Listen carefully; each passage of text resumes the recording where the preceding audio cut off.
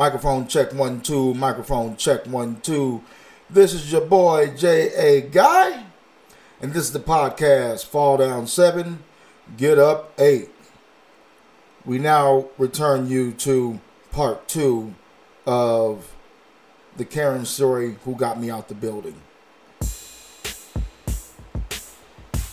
And me as a dean, and her as a BI, I felt like my authority was stepped all over, and it wasn't respected. And I was very much done at that point. I was also somewhat happy that she reacted the way that she did in front of both of our boss. He understands and he knows this individual very well. He's in charge of coaching her. So he's like, hey, we're going to table this conversation. We're going to get the principal involved. And so I was like, okay, fine. Like, whatever. This spills over to the next day. Okay? So I'm, waiting to hear back from the principal. Also, the principal and my boss, the director of culture, they also had to deal with, remember how I was telling you about our boy issue and his very dangerous behaviors? They were dealing with that situation, right? They were dealing with that situation like all day. And it kind of got stuff figured out, but I mean, it was one of those kind of situations where, like, this is something that, really, really needs to happen. So I felt like my situation with this Karen-ass coworker was below that. And I knew that it was, because I'm like, this is some adult stuff. Was really some petty ass adult shit that's happened time and time again. So I go in and I talk briefly at the end of the day to, my principal before we're going to have this four-way conversation. And my principal gave the terms of, sometimes in leadership, you have to be able to take accountability for a situation that may not necessarily be your fault, but you're going to have to take accountability for it anyway. At that point in time, I knew, I was like, I'm not going to win. I'm not going to win in this argument. I'm not going to win in this kind of thing. The other thing, I'm sorry, and I should have said this earlier. My Karen-ass coworker has used the phrase, I will just take this to HR, several times. When we had the situation earlier in the year with her sneaking around and listening on conversations, and I was talking bad about her, she threatened me with HR then. In this second situation with this proximity situation, she also used the phrase, you know what, maybe I should just take this to HR. Maybe this is just an HR situation. So when you begin to threaten men with HR on a situation where a white woman feels threatened by a black man, I know in my heart of hearts, I'm not going to win. I'm not going to win. I didn't do anything wrong. I didn't threaten you outwardly at all. I didn't put my hands on you. I didn't yell at you or anything else like that. We've been working together for over a year. We have been in very close proximity many times. So, when she made that statement, I was like, you know what? Like, I'm good. Then my principal makes that statement of, you are going to have to, or as leaders, we will sometimes have to take accountability in this situation, that we don't necessarily believe we need to be accountable for. So, we end up having a four-way conversation. Oh, I'm sorry. Before we had the four-way conversation, I did have a conversation with my other BI, who happens to be a black woman, and then our boss, who happens to be director of culture. And I told him, I was like, this is the second time that this has happened.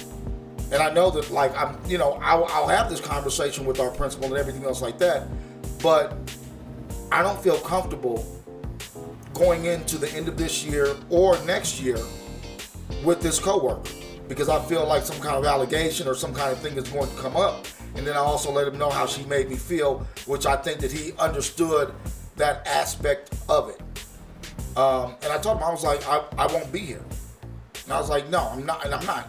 I was not so kind in expressing myself like this. And my black woman coworker, it's like, this is unfair. She did the exact same thing to her last year. Our Karen ass coworker likes to use the phrase, she gets triggered by X, Y, and Z. Last year with my black woman coworker, she said that she got triggered by her because she reminded her of an ex-girlfriend who was abusive. This year, the Karen ass coworker sent me a text that said, you triggered me because I was abused by my father, and you reminded me of that situation. And I'm like, I cannot be responsible for my actions if I don't even know your whole background. I don't know that shit about your ass. I don't know every single one of your triggers, and nor should I. This is a professional environment. I'm also triggered by white women. I've been working with white women all year long. Does she know that? No. Does she need to know that? No. In any case, we have this conversation with the principal, and I'm there. I'm very present. My body language is saying, I'm here. I'm very present. I'm going to listen to everything that you have to say. And long story short, I basically, took responsibility for my actions. She never did. It was laid out for her that, you don't need every one of your situations is not an emergency, and you need to be respectful of that. However, after the conversation, I still feel like, you know what? She's going to do this shit again, and I need to prepare myself for it, and I need to basically kind of find a new job, because nobody got written up. She didn't get written up. I didn't get written up. There was no consequence to this action, to this behavior. Nobody addressed the fact of her talking to me the way that she did in such a disrespectful manner and an aggressive manner. And so it's like, you know what? She can still take this shit to HR. And when I had a private conversation with the principal of the school, the principal said, yeah, she could take it to HR. That's her right. And that also let me know, you know what? I'm good. I'm really, really good. There's nothing out here in this school that is going to protect me from this Karen ass white woman. And so rather than me stick around, I have started job hunting immediately. I applied for several jobs over this past weekend, and that's where I'm standing with this. Because I know that in professional environments, when you are a black man, whether or not you've been aggressive or not in the past or anything else like that, you're going to lose in a situation where a person says, or a white woman, not a person, I'm going to be very specific, I'm going to say, you're going to be placed in a cast of the big black nigga. You could be a midget. You could be the skinniest midget on the planet. And white woman will be like, I felt very threatened by him, and I did not feel safe. They need to apologize. And then we do. And then the situation will come up again, and it may not be a situation that's handled in-house poorly as it was. Therefore, I will be taking my talents to another school. I have had it with this woman, and I understand that going into next year, she's going to be there. Some of my coworkers may or may not be there. But I know that if any kind of situation comes up again, I'm not going to deal with it. I'm not. I know that I'm not going to be able to go to HR on anything at this point in time. So I am washing my hands of this school. I'm going to be washing my hands. I'm going to stay there until I get another job. But just know that at this point in time, I am done with the situation. There's nothing more to there's nothing more to say. I'm done. And so that's where it stands right now.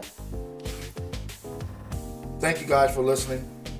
One, I wanted to document this situation because, you know, I'll probably be writing a book, or I am in the process of writing a book, but I wanted to be able to kind of share this story and let everybody know and remind everybody, hey, watch out for them damn Karens, man.